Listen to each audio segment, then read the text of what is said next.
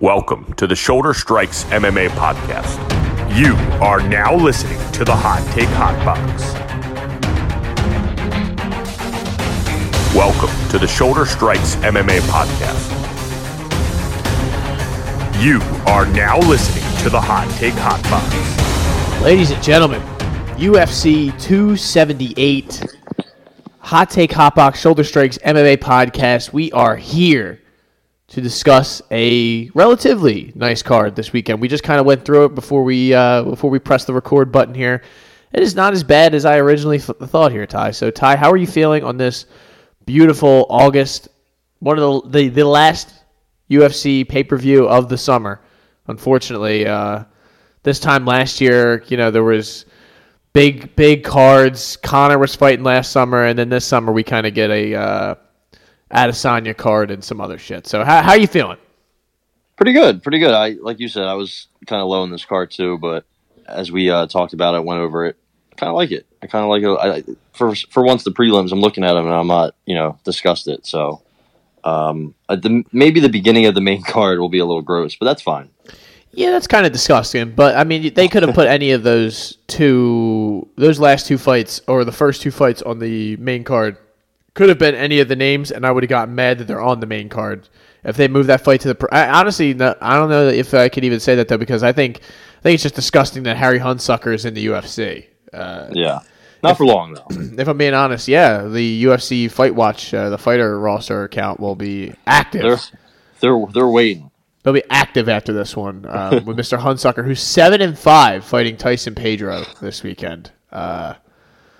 He was on the Contender Series and got ground and pounded, and then won against a guy named Corey Moon, and then they brought him to the UFC, and he just gets eviscerated by two New Zealand / Australian gentlemen.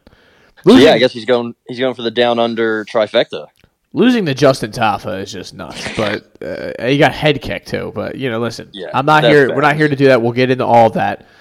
See how quickly we can get off track here on the Shoulder Strikes MMA podcast. Like I said, UFC 278, if you want a recap of this past week's card, we already did that episode. This is a new thing we're doing. We're doing the two episode weeks now, ladies and gentlemen. Let's get right into it, though. Excuse me. Kamaru Usman, the pound-for-pound number one fighter in the world, is fighting this weekend, and it is not really getting the attention or notoriety that you would think when the number one pound-for-pound guy is fighting. I'm sure that does not make Ali Abdelaziz very happy. He's fighting Leon Edwards, who I have on this show stated many a time I don't think he necessarily, was worthy of the title shot given the last couple fights beating Nate Diaz and then getting a title shot is kind of nuts. But there's not really anyone else to give it to. And then he comes off the no contest with Bilal Muhammad with the eye poke. And it's just been, he tried to fight Hamzat, a bunch of different times. So I can't fault. It's not Leon Edwards' fault that shit just did not go his way once the pandemic happened. It has been a rough go at it. Since 2019, he's only fought twice.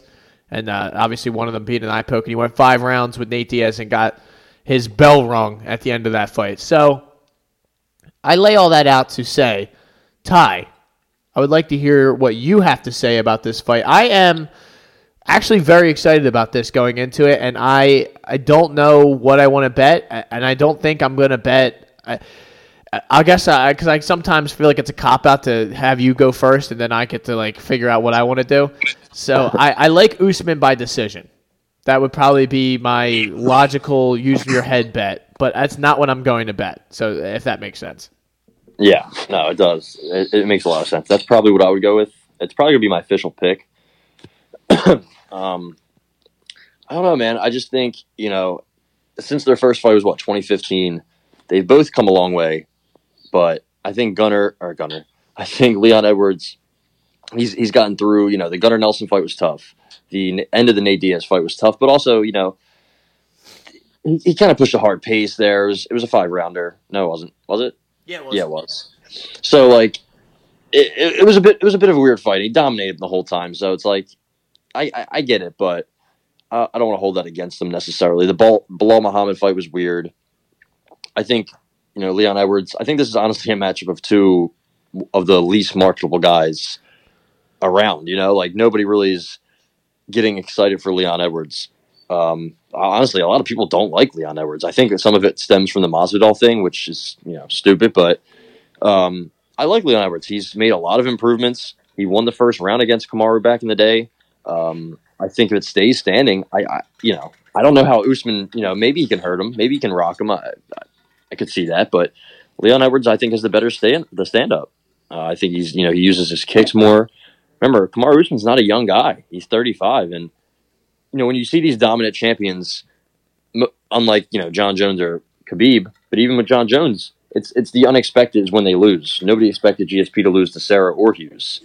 Nobody expected Anderson Silva to lose to Chael Sonnen, even though he won. He was getting his ass kicked the whole fight.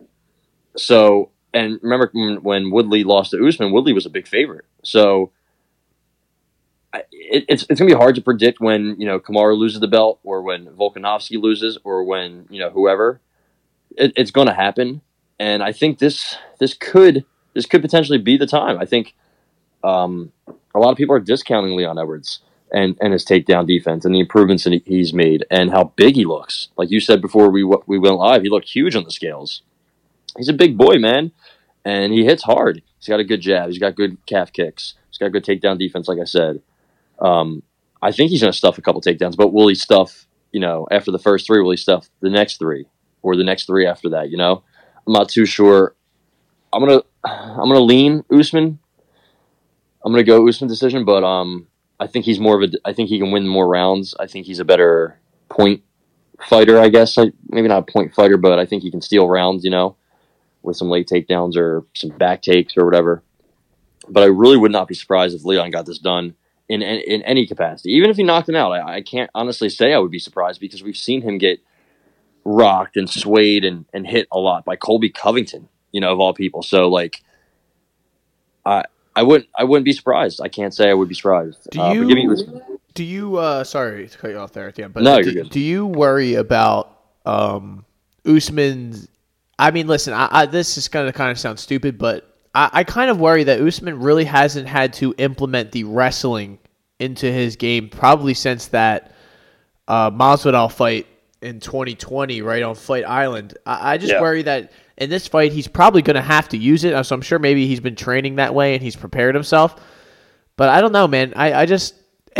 Yeah, like you said, I'm leaning Usman. Obviously, Usman's the pound for pound, and we'll probably feel stupid when he just eviscerates him in 2 rounds. But this is the first time. I guess he just came off the Colby fight. And I always think Colby is a tough out for him. But this feels like a real challenge. And even Gilbert Burns, I guess, felt like a real challenge. Usman has not had an easy night out. Maybe that second Masvidal fight was everyone kind of knew what was going to happen. We just didn't know he's going to knock him out. But I think I could see Edwards hurting him, right? Can't you? It just. I mean, absolutely. Because like you said, Usman gets hit and he gets hurt in some of these fights. He was hurt in the Burns fight, pretty bad. I mean, touched earth, everything.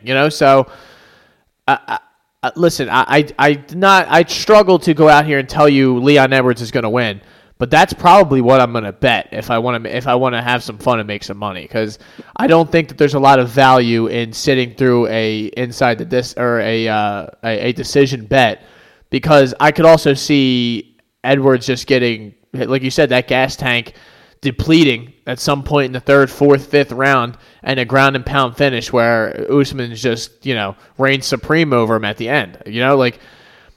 We do this where we bounce around and just tell you all the different ways, because obviously this fight could end any certain way. I don't feel confident about any way in this fight. I really don't. I don't see a clear path to victory for anyone other than pretty much Usman grinding out a decision. But I say all that to say that my official pick is that inside the you see, it's a habit that I want to say inside the distance. That's just what they're telling me. Usman by decision is my official prediction, but my pick, I'm going probably Edwards inside the distance. Oh man, I like it. Ever since the back-to-back main event injuries that I've lost money on, I've stayed away from main event bets, and I'm going to see how long I can do that. We'll see. Maybe the Oliveira fight, I'll come out of retirement for the main event, because he's a big underdog. But I'll probably lose that too. when I say that, I don't even I don't even say it with like a lot of confidence that like this is not a your average. I'm not betting this fight like I would the other ones because it's plus 400. You put a little less juice on this one, but yeah, I don't. This doesn't really though. I would probably tell people to not bet this. I don't think that this is a good fight to make money on just because I don't like I said I don't see a clear path here. I really don't. Some of these other fights I will tell you to bet and I will see a clear path. This one I frankly do not. But it looks like we're both in lockstep though. If we were betting men, which we kind of are sometimes, minus 120 by decision. That seems like the best way. Yeah, I don't hate it. So let's keep it moving. Rockhold, Costa. This one snuck up on me, man. I did not know this fight was going to have this kind of heat behind it. Rockhold has come into the fight week fucking angry. I mean, he is pissed at everyone. He's trying to fight Full Send, Barstool, anyone who says anything to him or even looks at him the wrong way. He's trying to fuck that guy up. He is a big-time underdog here against Borrachina, Paulo Costa, who has become an absolute internet comedian since these last couple fights that he has been involved in. And the last time we've seen him, he was getting worked over by Marvin Vettori at 255 pounds or however much he was weighing by the time that fight came down, and he just didn't cut weight for it, essentially. He did make weight today, though, right? Yeah, he looked good, too. He said, fuck USADA on the scale, yes. Even though he's failed drug tests. So, pretty funny, but... Yeah, they took his blood at 7 in the morning. He was not happy about that, but... I don't love how they do things like that at all. I think when you interrupt a fighter's fight week preparation, I mean, you're really playing with fire. Like, it can take a little... something small like that, and you fuck up their weight cut, or you fuck up their... It's just it seems unnecessary, because it seems like you could just do it right after. But yeah, there's got to be different means of doing it in different ways. But what do I know? Yeah, what do I know? These guys are scientists, so maybe they know a little bit something more than me. But yeah, I failed senior, so this fight is very fascinating to me. This is a minus 360, 350 favorite for Paulo Costa, who's coming off 2 losses, but it seems like these odds are more based in the thought process that Luke Rockhold's cooked, right? Would you say that that's true? I mean, obviously, Costa throws nukes. He's not an easy night out in any way, shape, or form. But I don't know. I mean, I'd like to hear your thoughts. Yeah. I don't know how to feel about Paulo Costa because he's had kind of like a weird career. He had that. I guess really what put him on the scene was when he knocked out Johnny Hendricks. But Johnny Hendricks by then was kind of a shell of himself after USADA. Found some stuff in his system. And then the Uriah Hall fight, I mean, he finished him, but Uriah Hall is kind of like a 500 fighter, And the Yoel fight was close. I thought he won. I did think he won that fight, yeah. A lot of people gave it to Yoel. I thought he won.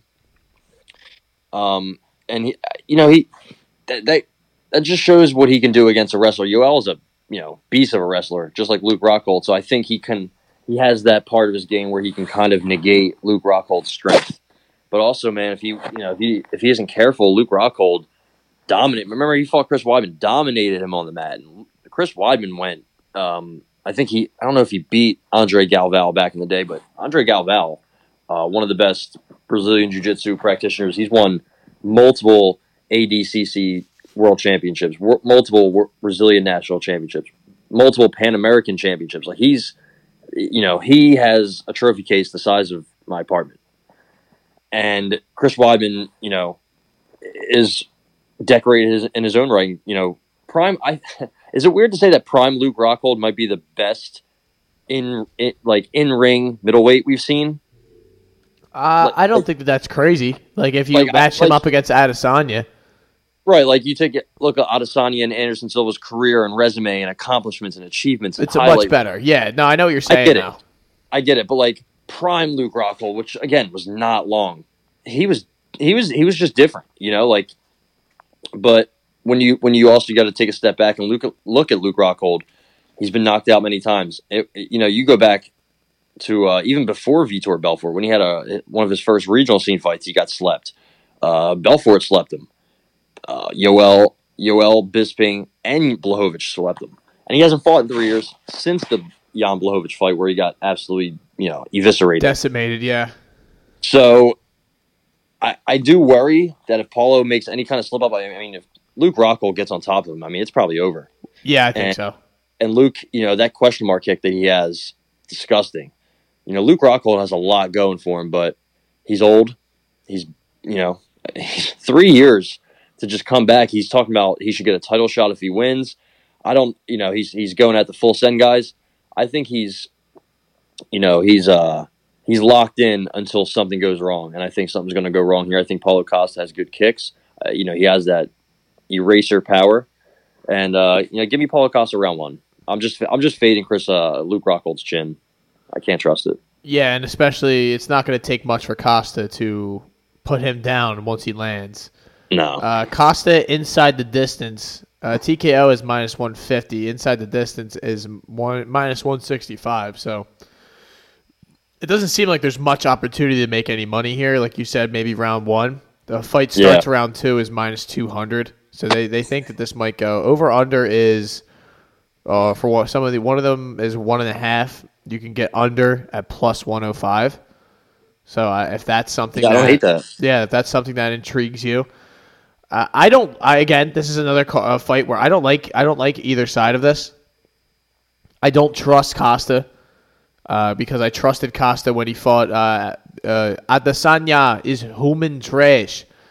I remember that, and he cost me some money there. And then Vettori, I don't think. Yeah, I mean, he was fucking hammered. Like, you just don't know what version of him is going to show up. Is it going to be the murderer who showed up and just killed Uriah Hall, Johnny Hendricks, and all them guys? Right. Or is it going to be the guy who is joking his way through a Vettori lazy decision where he looked good at portions of the fight, but still, like, he just, I don't know. It's just not really trustworthy. I think Costa wins the fight. I just don't know how. And I think you're right. It probably would be inside the distance. And I just think at some point he lands and does hurt Rockhold in a similar way that the Romero fight went. Costa dropped Yoel, right? Or did he drop Yoel in that fight? Yes, he did. And, Yoel, Robert Whitaker, I remember Robert Whitaker said that when he would hit Yoel with a kick or a punch, it hurt him more than it hurt Yoel. Yeah. Like, that dude's made of granite steel. So, Paulo Costa's power is real. And, I mean, yeah, and both of these guys fought Romero. Right. If you remember, Luke Rockhold was left in autopilot on the side of the octagon during that. That was a main event.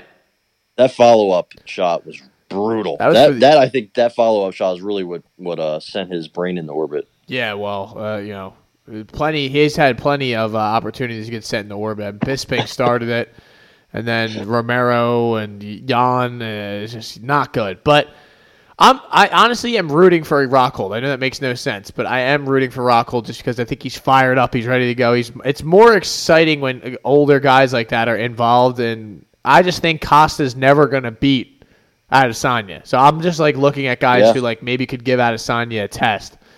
And I don't want to see Costa anywhere near the top of the title range. So personally, that's what I want to happen. But what do I think is going to happen? I think Paulo puts him to sleep. That's what I think. So Aldo and Merab. This one I actually am going to bet, and I feel a little bit confident about. Let me just say that right off the rip, and I'll let you know.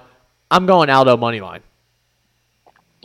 All right, I like it. He was plus 105. Now he's plus 115. So I'm gonna let it roll. To see what he is on fight night. Honestly, I feel like some money's got to come in on him. I just saw a tweet that Drake put a big bet on Aldo, but he got these much different odds than or even it was plus 215. It seemed like it's not a real line. I don't know, but yeah, the Drake curse could come through here.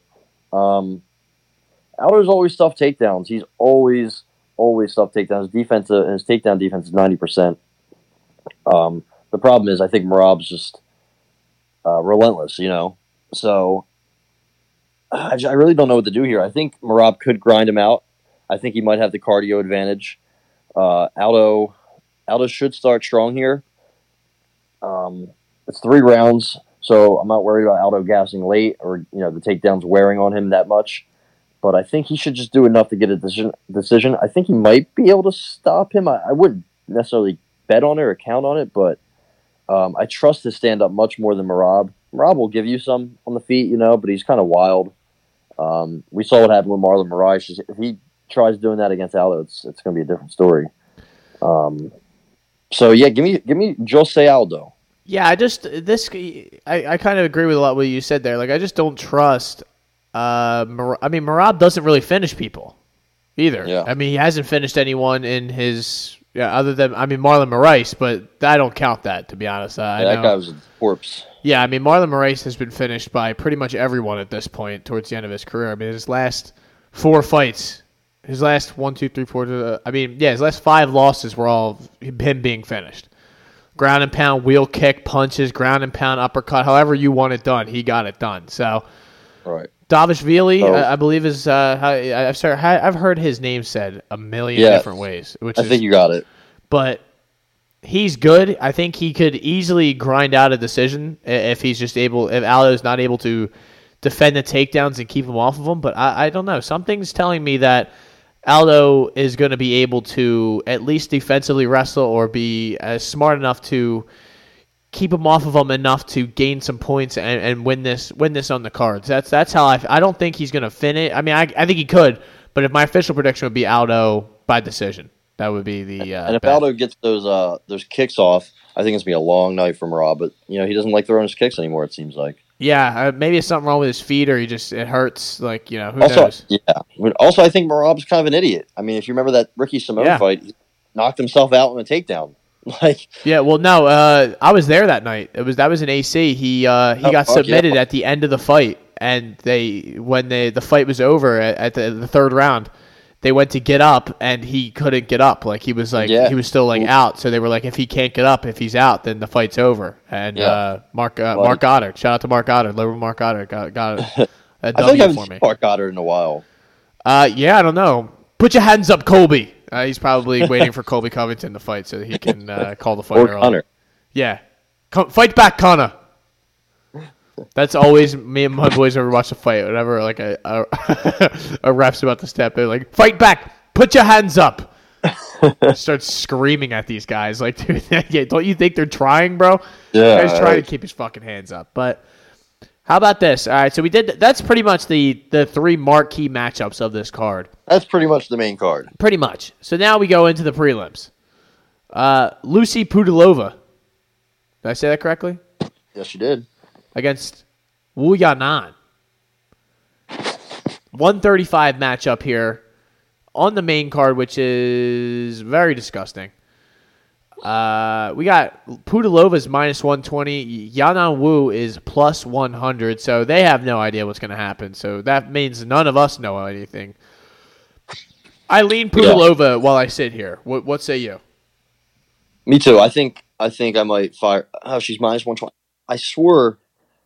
Did you sneeze? I did. Bless you. I think Pudilova was just an underdog, but now she's minus 120, which is still, I'll take that money line all day. I don't think Yanan Wu being even money is valued much at all. I think she stinks, man. I mean, she comes forward, but that's it. Like, I mean, she's won one fight in the UFC, and it was Lauren Mueller, who's like 30 years old and retired. She lost to Gina Mazzani. And what do we say around here? Red flag. Red flag, big time. If you lose to Gina Mazzani, that is more than a red flag. So, and she lost to Mizuki Inoue, who I don't rate it highly at all. Jocelyn Edwards and Myra Bueno Silva, they're okay. Pudilova 5-1 since she got released from the UFC. The one loss coming to Talita Bernardo, which Talita Bernardo isn't great, but to lose to her outside of the UFC, I don't really fault her at all for that. She went 2.5 hard rounds with Vivi Araujo. I don't think Lucy Pudilova has a high ceiling, really, but she's also 28. So, maybe she just had to figure some things out. Yanan Wu's also young, too, but I don't know, man. I think Lucy has much more experience. I think she's a better boxer. I kind of like some things she does with the stand-up with her hands. She got choked out by Antonina Shevchenko, which is crazy. But she also she had that fight of the night with Irene Aldana on the Woodley Till card. So I trust her much, much more than Yanan Wu. Yanan Wu, I don't think can win rounds. I don't think she can win exchanges. I don't really know what her path to victory is. I mean, maybe she stays on the outside or goes for takedowns. I'm not really sure, but I'm leaning pretty heavily on Poodle over here. I'm with you. So there you go. That's all I needed to hear. Here we go. How about this? This is what a banger! What a banger to start off the card. Minus 730 favorite. We got Tyson. Don't call me Pedro. Fighting Harry Hunsucker. Harry Hunsucker, ladies and gentlemen, on the main card. That's the hurricane to you out there who all love Harry. I feel disgusted even talking about that. I'm trying to make a big joke out of it, but this is a disgusting way to have the main card start. The people of Salt Lake will probably love this fight. They'll probably think it's the greatest fight they've ever seen. Yeah, it could be. Minus 730 is disgusting, but it's Harry Hunsucker, so I mean I understand. Fight starts the second round is plus 200, so that's what the people know what's going to happen. This is going to be early. That is nuts. Under 1.5 rounds is minus 350. You know, it's funny. Oddly enough, that has some value in it because Harry Hunsucker does not leave the first round. He just doesn't. You know, Justin Tafa head kicked him very early. Tuivasa hit him very early. Jared Vanderaa got him out of there quick. Like, I mean, has he ever gotten out of the first round? No, he hasn't. That's crazy.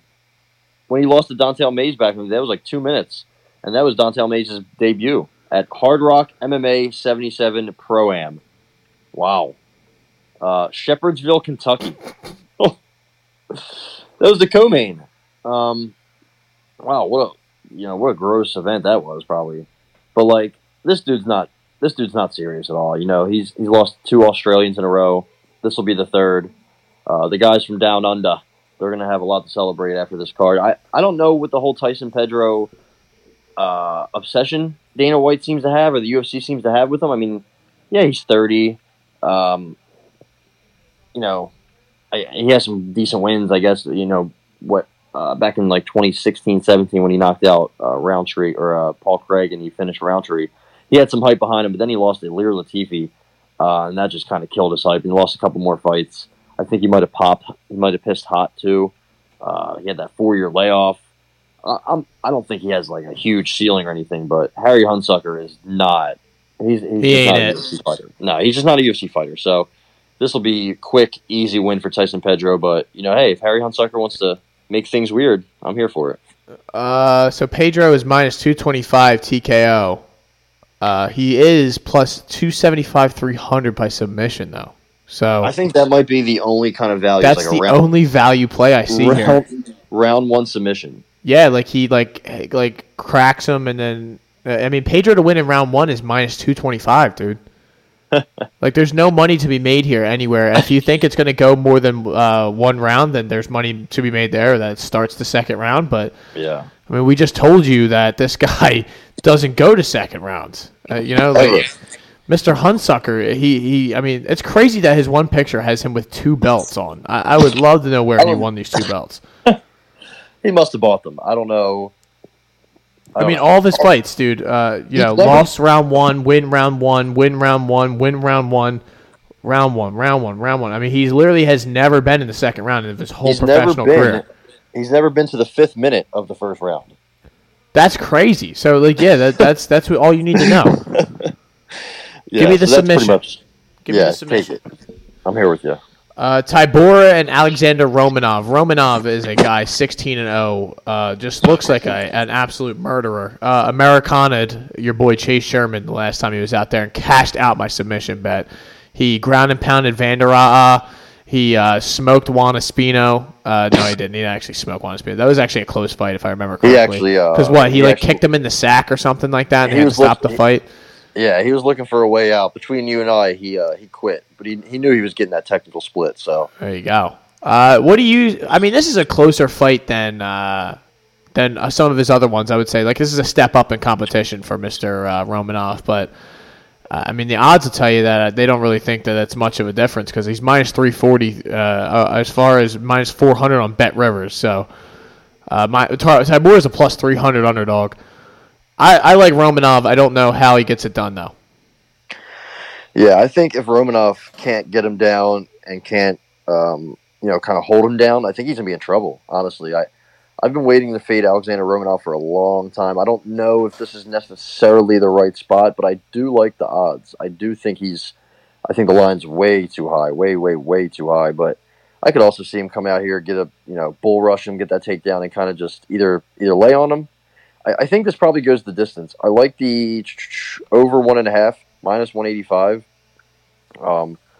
Fight goes the distance plus 165. He almost went to the third round with Rocky Martinez. The Vandero fight almost went to the third. The Chase Sherman fight, that was a layup. But if you look at his other fights, even before that, there's a couple times where he's went, kind of deep into the. Even when he was fighting these 12 and 37 guys, he was going, 3 or 4 minutes into the first. So I think he's more of a not stall, but he's a lay and sit kind of guy. I think Marcin Tybura might be slightly better all around, but I don't know if I can really trust him. His takedown defense is pretty strong from what I've seen, but Romanov has some serious, just angry power, and I was going heavy on Tybura. I'm sorry, go ahead. I was going heavy on Tybura, but now I'm starting to kind of walk myself back. Heavyweights are just gross, and I'm not sure. I know he went on that nice little win streak after he lost to Augusto Sakai, which wasn't a great loss. 1 minute knockout of Augusto Sakai, who's now a shell of himself, and he had that Volkov loss, which was tough. But yeah, I'm gonna go Tybura. I'm not gonna bet it. Maybe I will. I'm not sure. I'm gonna pick him just because I'm fade Alexander Romanov all day, but I don't have much confidence here at all. You've convinced me because now I look at Romanov's record and it looks somewhat padded. When you go through some of these names, it's just like Roque Martinez and. I mean, look at the heavyweights he's beaten: Roque Martinez, Rogerio de Lima, Juan Espino, Vandera, and Chase Sherman. That is almost the entire bottom of the heavyweight division. Yeah. And Tybura is no slouch. You look at some of the names he's been in there. I mean, he just got done fighting Volkov last year. And he went the distance. Yeah. So, beat Walt Harris, Greg Hardy. I mean, these aren't great names, but I mean, he beat Spivak, who we've seen. Spivak is he's not an easy night out there. He went the distance with Ben Rothwell. Ben Rothwell's made it hard for a lot of guys. Especially at heavyweight. Derek Lewis, Fabricio Verdum. Arlovsky. Remember he distanced Arlovsky. So I don't know, man. Also, he has a win over Ante Delija, the Bellator PFL finalist. So, Tybura's a little old. I think he might have a speed disadvantage, but it's not a big one. I just don't think there's any huge advantage here for either guy. So I think it's honestly should be kind of lined closer. Yeah, a lot closer. Couldn't agree more. It's more of like a value pick here as opposed to if Romanov was minus 200, I'd be firing Romanov probably, but Tybura plus 300 against that is just too much. I don't know. So it goes against some of the shit that I believe, but I sometimes I get cooked on these, so it's I might as well play the other side every once in a while. Fair. So I'm he's 16-0. He's going to run through this guy, and then his first takedown doesn't work, and you just see him huffing and puffing. You're like, what the fuck's going on here? And Tybura just starts putting the work on him. You're like, all right, here we go. Yep. Leonardo Santos and Jared Gordon. Leonardo is up there, right? He is not a young man, and Jared Gordon is talking about how he hates MMA, and it gives him no fulfillment, and yada yada yada. So minus 300, 286, 330, kind of all over the place here on some of these websites, as opposed to a Leo Santos who is plus 240, 220, 225, some of these. So what say you? I like inside the distance Jared Gordon plus 180. Back to my roots here. Yeah, I don't like. I've never been a Jared Gordon fan. I think this line's a little off, but I do have to I have to factor in that Leo's old. He's 42. He gasses out. He gasses out a lot. The Clay Guida fight was a really, really bad look. The Grant Dawson fight, there was 1 second left, and he was just getting hammer-fisted to fucking out cold. I don't know. I don't know. I mean, this is at elevation, 4,000 feet above sea level. If Leo Santos can't get him out of there in the first round, he's probably fucked. But I'm gonna go with him in the first round, man. I think he's the better striker. I think he's bigger, quicker. I mean, if it goes to the ground, I trust him 100% over Jared Gordon. Grant Dawson has a win over both these guys, so maybe we should really just go to him and ask him his pick because he knows both these guys. He finished both at the end of the third. So, I like you said about Jared. He has some comments he's made that I don't like. I've just never been a fan of him or Jared Gooden for that matter. No, definitely not a fan of Jared Gooden. Yeah. I'm gonna go Leo here. I'm gonna trust the old man. I just if it go after this first round, I would definitely look at a live odds. I think he's gonna be huffing and puffing, and he might be cooked after that one. I like it. I'm going Jared Gordon though for inside the distance. So we go different ways here. Echo. I'm getting an intense echo for a second there, but let's see here. Let's keep it moving. Sean Woodson, Luis Zaldana. Woodson a big time favorite here on the number. We got a minus 350 for the sniper. Luis Zaldana is plus 250 to 270 on some of these websites. I've said it on here before. I'm a big fan of Sean Woodson since he knocked out Terrence McKinney on the Contender Series. It's just how I've been.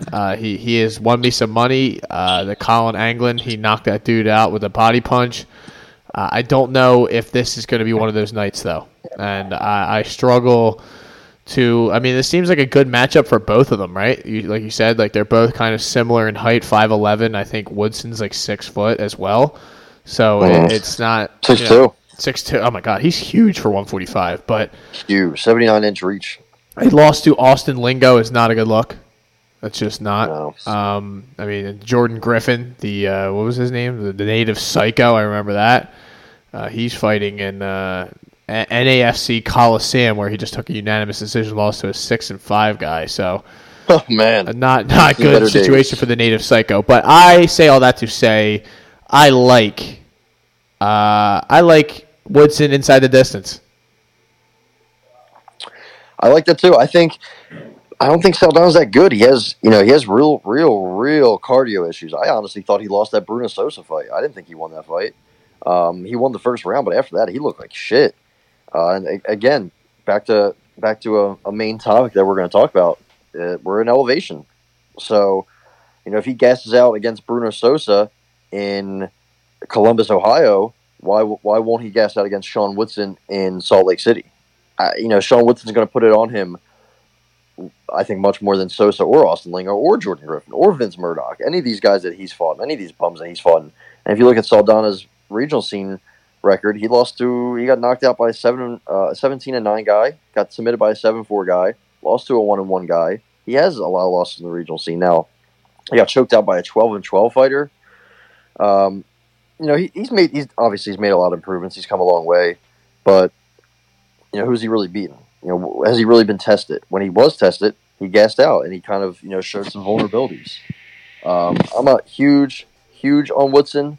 I'm a big aesthetic guy, and he just doesn't have it, Yeah. But, he beat Yusuf Zalal. He dug deep in that third round against Yusuf Zalal. We just saw Yusuf Zalal turn up in the third round against Damon Blackshear. So I thought that was, at the time, it was a pretty good win. I remember I had money on Yusuf Zalal. I think Bruno Sosa was like minus 1,500 live in that fight too. So I think Saldana got a gift here. Under the line favors Woodson. It would probably be this fight wouldn't be happening if Saldana lost that fight. So I'm with you. I'm taking Woodson inside the distance. Not really sure how. That's why he only has one submission. So just inside the distance, like you said. No props. We don't like to do that. I don't trust the you know how I feel. Club and sub is one of my worst my worst nightmares when I bet the TKO. I've been cooked on it many times, and I'll take the less value for the security of a bet. Miranda Maverick was supposed to fight Shanna Young. That got taken off the card because of Shanna Young, I believe, who was forced to pull out. God bless her. She was a plus 500 underdog. So I believe the next fight on here is AJ Fletcher. Is that correct? Ghost. AJ Fletcher and Ange Lusa, your favorite fighter in the UFC right now, Ange Lusa. So Ange Lusa is coming off of a loss against Munir Laziz, who is not an easy night out. Shout out to John Howard. That was a huge win against John Howard.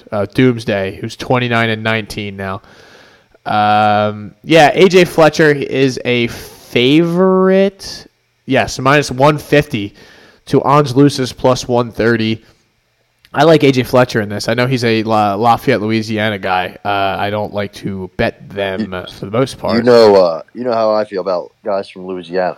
Yeah, I mean, you know how I feel too. I'm not a huge fan of theirs. We are not fans. We faded him, and he lost to Semmelsberger, but Semmelsberger's back on our list, so we'll see. Yeah, and you know what's funny about that? He could have and probably should have had that fight in the first round, and I think it was at the end of the first. I think he won the first round, and at the end of the first round, Matthew Semmels, he had an arm triangle that he just I don't know how he didn't get it, but Semmelsberger's still a tough out. But you know, when the guy's hair is covering his face, I don't know how you don't beat him. Fletcher's got good wrestling. He really goes for it. He goes for submission or goes for finishes no matter what, which I like to see. I remember you got that Italian guy out there on the Contender Series with that flying knee, my cousin Leonardo. Yeah, Leonardo Damiani. Damiani. The thing with, I just have a problem with EJ Fletcher's cardio. Honestly, I mean, after that first round against Semmelsberger, he didn't look great. You know, and there's some people who've been saying that in other regional scene fights, he's shown cardio issues. I'm not sure about that, but I do know that this is an elevation. So when you're aggressive, when you're as aggressive as he is, that could be an issue. The problem is Angelusa. I don't see what he's good at. You know, I never watched dude, his, but yeah, I know he's from Switzerland, which I'm a big fan of that. I love that he's Swiss, but he might be Swiss cheese too. He tried to kickbox against Munir Laziz. Not a smart strategy, but he didn't get finished. He went the distance with Jack Della Maddalena, but he also eked out a couple, close decisions against a washed John Howard, a guy in Colin Luberts who I've never heard of. He lost a split to Jonathan Thompson, whoever that is, in LFA. I don't think he does anything. Like what does he really do? Truly nothing. So I'm going to go AJ Fletcher just off of principle here. I don't know. You think he finishes him? Yeah, I think he gets him. I think submission's pretty live. I don't think he has the stand up per se to get him out of there, but I guess he could. He had the flying knee. He just really tries to bring it, but I think I like his chokes. He had a head and arm choke in Icon. I think is that Masvidal's organization. Yes, kind of a joke, but head and arm choke's not easy to get, especially a minute into a fight. But I trust him over Lusa 100%. For the record, that head and arm choke came against a guy who was 8-17. So there you go. So that's about as yeah. So inside the distance is plus 250. That's probably what I'm going to play. Just for some fun. Yeah, why not? We got Amir Albazi, right? Amir Albazi versus Francisco the Sniper Figueiredo. So multiple snipers. Yeah, multiple snipers on the thing. So we got Figgy's brother getting in there. He is a plus 380 underdog. Holy shit. Against a minus 500 favorite in Albazi. I don't like anything involving this. I would stay far away from this, but I mean, big line. Yeah, I mean, Albazi should, in theory, get him out of there. Yeah, he should maul him, I think. But it's been a year and a half since he fought Zhalgas Sumagulov, but he beat him 30-27 him. So, and he was plus 100 in that fight. I'm just worried about like the time off, the randomness sometimes with flyweights. Figgy. He got taken down by what's his name in his last fight? Was it De Silva? I think it was De Silva. And then he got a knee bar from guard. It was a really weird and I think kind of a fluke. But Figgy is definitely dangerous. I just don't think he's that good. He's definitely not his brother. The Malcolm Gordon loss, not great. He had a draw in Jungle Fight with some bum that he lost to before that. So again, I don't rate him highly at all. He can do some tricky things in there. He's pretty exciting, I guess. I just don't think he's that good. I think Albazi's got some real skill. There is some crazy. He fought John Lineker in Jungle Fight in 2011. I guess so. That's insane. I mean, if you look at it, there's also like a submission that I've never seen before in my life or on here. The Katagatame? Yeah, dude. Like, what is that? It's a side choke. They just make things up in Brazil, I swear. I'm looking at it right now. It's like a shoulder hold sort of thing. So, okay. You're just it's kind of like a head and arm, but it's more focused on basically just trying to pop the dude's fucking shoulder out. I'll have to get my instructor on here to explain to me what that one is. But so basically, give me Albazi. I don't know what the bet is here, though. It's probably. I mean, obviously, it's probably inside the distance. It's definitely not straight up on the money line. Yeah. Albazi inside the distance is, plus 140. I am going to get fucking cleaned out, or I'm going to make a ton of money this week. So I'm going Albazi inside the distance. It doesn't look like Figgy's really been finished, but he did get hit with the Katagame, so I guess anything's up for grabs. Here is one of my favorite fighters in the UFC. I love the Mongolian Murderer. All right, I know he's not that good, but I just love seeing him in there. Arichi Lang, I believe is how you say his name, his government. I don't know how that works, but he's fighting Jay Perrin, who we have faded on here. Yeah, Jay Perrin. Joker. Mario Bautista should have got him out of there in February. We went through, I believe, when Mr. Perrin fought last time, we went through some of his fights in Combat Zone and was lost to Dwight Joseph on the Contender Series, and he hasn't won in any of the major, or he's 0-2 in Bellator and he's 0-2 under the UFC banner. Yes. One of the Contender Series, one of the UFC. So, I mean, I don't really know what he's good at or what he does, but he's 10-5, not good. Again, Arichi Lang has some losses, but he has fucking serious power. And since he moved up to 135, I know he only fought Cameron Ellis, who, you kind of like, you ask him how he's doing and you can knock him out. So, oh my God. I don't know if that's you rate that too highly or anything, but Arichi Lang has actually, he has some serious power. Come on, man. Come on. You say hello to the guy and he falls asleep, dude? Yeah, he's done, cooked. But I think Arichi Lang looks more comfortable at 135. I think he has some serious power that's going to really be a hard obstacle for Jay Perrin to really get across. Jay Perrin's not a stand-up guy. He's a find your back and choke you out guy, which he could, I guess he could do against Arichi Lang. Arichi Lang, I'm sure, has been submitted. Yeah, he's been rear naked choked multiple times. He's been choked out multiple times. So it's something to monitor. And the blueprint's out on him. Cody Durnan out-grappled him. Jeff Molina outvalued him. He hits hard. I think this should be a good fight, though. Arichi Lang will bring it. So, what are the odds? Minus 145. Yeah. So, I mean, they're not too confident in him, just like I'm not.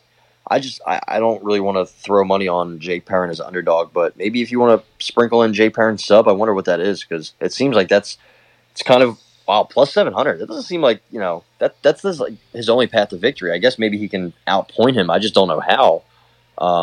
He has literally like 6-7 rear naked chokes. TKO is less than submission is. Damn, I really like submission there for Jay Perrin as a small play for somebody else, not me. I like it if I like it if I'm not risking my own money. Yeah. I think I'm going to pick Arichi Lang again. I like how he looked moving up. I think he's a big dude and he hits hard. He carries a lot of weight, so. Cutting to 125 really hurts a lot of people, honestly. We've seen a lot of guys make that move up to 135 and look more comfortable. So, give me the Mongolian Murderer. This is an anti-Jay Perrin pick. Yeah, I'm going the Mongolian Murderer as well. So, Victor Altamirano, and this will lead the night off. Victor Altamirano versus Daniel De Silva. I am a notable Daniel De Silva fader, and I did not hit the bet on the knee bar he hit on Figueiredo. I definitely did when he lost to Jeff Molina in 2021. But what say you? I mean, obviously, I just told you guys what I'm going to do. I'm fading the shit out of Daniel De Silva. Victor Altamirano is only minus 170. I might parlay this and the Arichi Lang fight and just try to get the bankroll flowing early on. Do you think Altamirano wins inside the distance at plus 120 though? That's a question. So there's really only a couple things that happens here. Daniel De Silva gets an early sub or he quits late. It's really all I see happening. De Silva doesn't have good cardio. Again, here we are at elevation. Altamirano's takedown defense is not good though, so that kind of worries me. I thought he lost the Candelario fight, but won the Hernandez fight. But they were swapped. Either way, though, he's 31, which I don't love. I thought he was a lot younger for some reason. But I do think that if this goes to the second or third, I think he gets him out of there. I mean, Altamirano round 3 could be live, but I think I'm going to go De Silva early sub. I think I am. Wow. We've seen Altamirano get rear naked choked by Jared Brooks, who at the time was probably on a higher level, much higher level than him. But Jared Brooks still fighting, 18-2. He's in 1FC. Remember, he fought a close fight against Figgy, and he got finished by Jose Shorty Torres after that. That was a weird fight. So I think Jared Brooks is pretty decent. I don't think that's a bad loss for Altamirano necessarily, but he's also been rear naked choked 3 times as an amateur. You cannot fuck around with Daniel De Silva on the mat at all. I mean, he took down Figgy before that fluke knee bar. He took him down.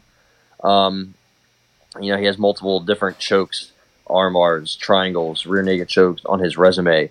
I think I just trust him to assert his game plan and stick to it over Victor Altamirano. But still, it starts standing, and if it goes, the deeper it goes, the more likely you'll see De Silva quit or fade. But give me De Silva sub round 1.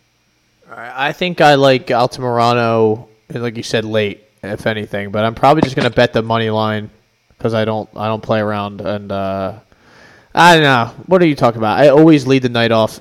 People in the building, these guys are going to act like psychos. Give me inside the distance plus 120, and then play that parlay with the money lines by itself. So there you go. Those are my first 2 bets of the night. We just gave you everything you need, ladies and gentlemen. That's UFC 278. Predictions for who's going to win the crypto. This is always my favorite part. The crypto is going to have to. So obviously, the crypto it goes to the most popular guys. But how? But when you have a main event full of 2 guys that are not popular, what happens? So I think it's going to be Usman 1. Okay. That's Aldo 2. Probably a lock. Also a lock. And then Luke Rockhold or Paulo? Costa 3. Okay. I was wondering if it would be Luke, but I guess it's good. It's funny because you got on these, you just got to go main event, co-main event, feature bout. Yep. One of the 2. In all of them. So usually that's it. If it was up to me, I would give it to Harry Hunsucker and Lucy Pudilova, but they're just not going to get the love they deserve. No, they're not. So yeah, I think Usman. I'm going to go Usman, Rockhold, Aldo for the crypto. Usman, Rockhold, Aldo. Okay, so there you go. The crypto predictions. I can't believe we're doing that. Yeah. But there we go. There's so any thoughts before we get out of here on Usyk and Joshua? Yeah, I actually have a lot of boxing to talk about. Not I'm not going to go deep and waste everybody's time, but there's a lot of good boxing this weekend for sure. Usyk Joshua is going to. I'm not sure what time that is. I hope they said it's like 8 in the morning. I'm pretty sure. That's what it says here on the on what's it called? Tapology. I guess I wouldn't be mad if there was some early boxing because some of this other boxing I want to watch later. But let me be honest. I think that's when the beginning of the card starts. There's 11 fucking fights on this card. Woof. Holy shit. Callum Smith fighting. Let's see. Oh, yeah. Man. So, let me see. I actually haven't looked at the whole card, the card as a whole. So, it's kind of interesting here. Anthony Joshua. So, they both had holy shit. A real weird last, year-ish. Joshua fired I don't say fired, but he brought in Robert Garcia, who is the trainer of, God damn it, Mikey Garcia. And he works well with well-rounded fighters who have power. And I think that's why Anthony Joshua brought him in to kind of get him right, get him back to where he was, get him back to the level that everyone thought he would eventually ascend to. I just don't know what.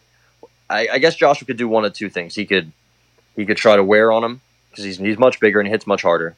Even though Usyk looks like a heavyweight now, or he could stay outside and kind of pepper him from the outside. But he doesn't have a jab. He doesn't throw his jab that much, and Usyk really doesn't either. So I think I'm going to go Usyk late again because I think he has the cardio. I think he's tougher.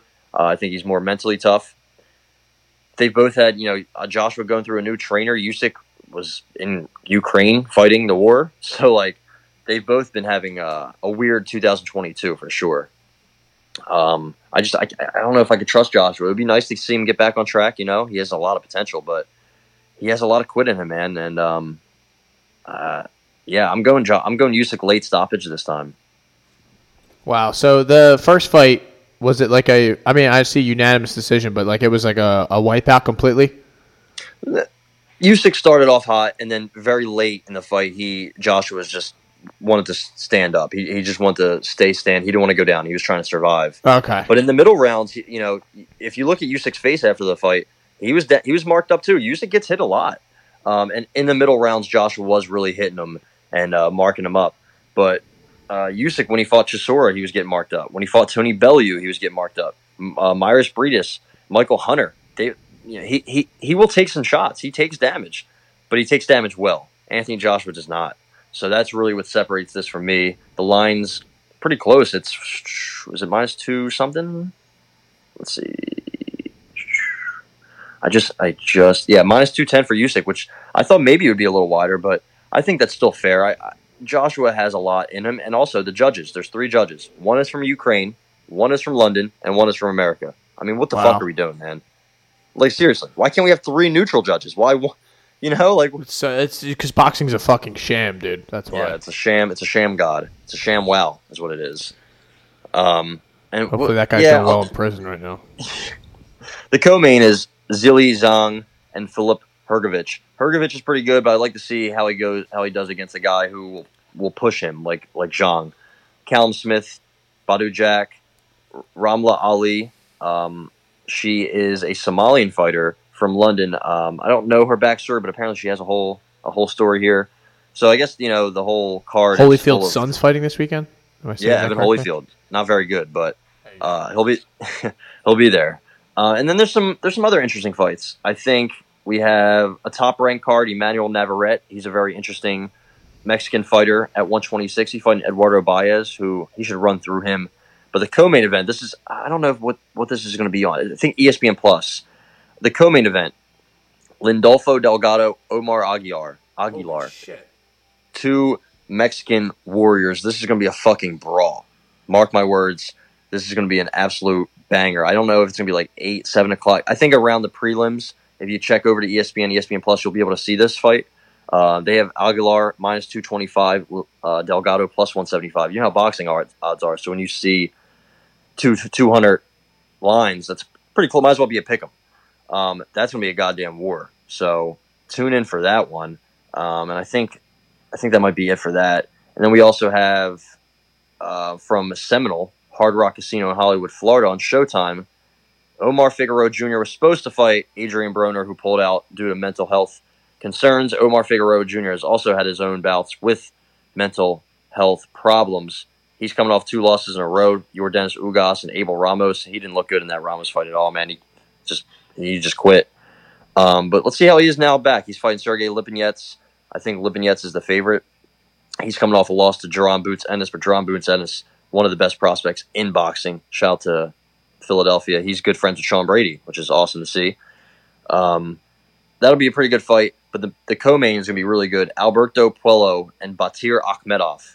Batir Akhmedov, very, very good fighting out of Uzbekistan. Just turned pro in 2017. He fought Mario Barrios to a close fight on the undercard of Spence Porter. I thought he won, but Al Heyman represents one of those fighters. He is not one of them, so there you go.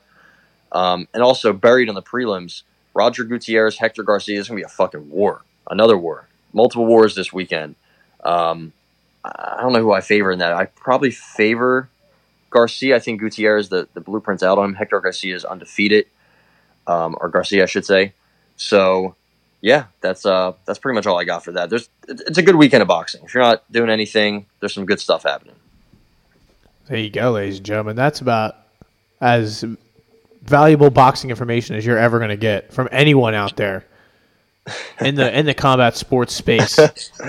I can give you a little bit. I like to mix it up. I know people shit on boxing and don't watch boxing and don't care about boxing, but I still do. I think there's honestly, to end this year, there's a lot of pretty good, a lot of good fights. Honestly, there's we have Usyk Joshua. Next week we have Richard Comey and Jose Pedraza. I mean, that's a pretty good sneaky fight. The week after, Andy Ruiz, Luis Ortiz. That's a banger. I know it's on pay-per-view, which is unfortunate, but hey, we have streaming sites for that, you know.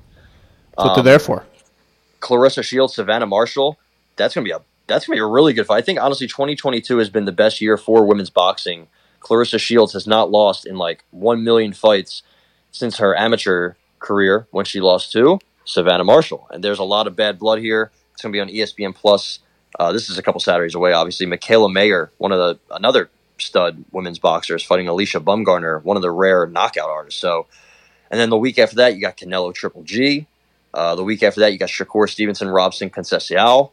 That's on Friday too, which is love seeing Friday and Sunday boxing. I think that's something they should keep doing. Stay away from Saturday so we can watch our UFC in peace. I mean, there's so much going on Saturdays. Joe Joyce, Joseph Parker, college football, all that shit. Exactly. Chris Eubank, Connor Benn in October. Their fathers fought each other, so it's kind of a legacy fight. Awesome. They've been rivals since they were kids. Connor Benn's coming up. Chris Eubank's coming down, which is a little, I don't know about that. Deontay Wilder just got a October matchup against Robert Helenius. The next day, that's on a Friday. The next day, we have Devin Haney taking on George Kambosos again. Let's go. They're going down under again, which is fucking bullshit. But Devin Haney, anytime, any place, anywhere. So we have some good boxing to end this year. We still have some fights that are in the midst of being made. There's a lot of Bud Crawford and Errol Spence ever going to fight? I'm starting to get a little worried about that. We haven't heard anything, which could be good. You know, nobody usually when you're saying, the fight will be made, and it doesn't. So we're not hearing much of that, but we're not hearing much of anything, which is very, very concerning. Terrence Crawford wants a 50-50 split. I don't think he shouldn't get a 50-50 split. He's not the top welterweight. He's coming up.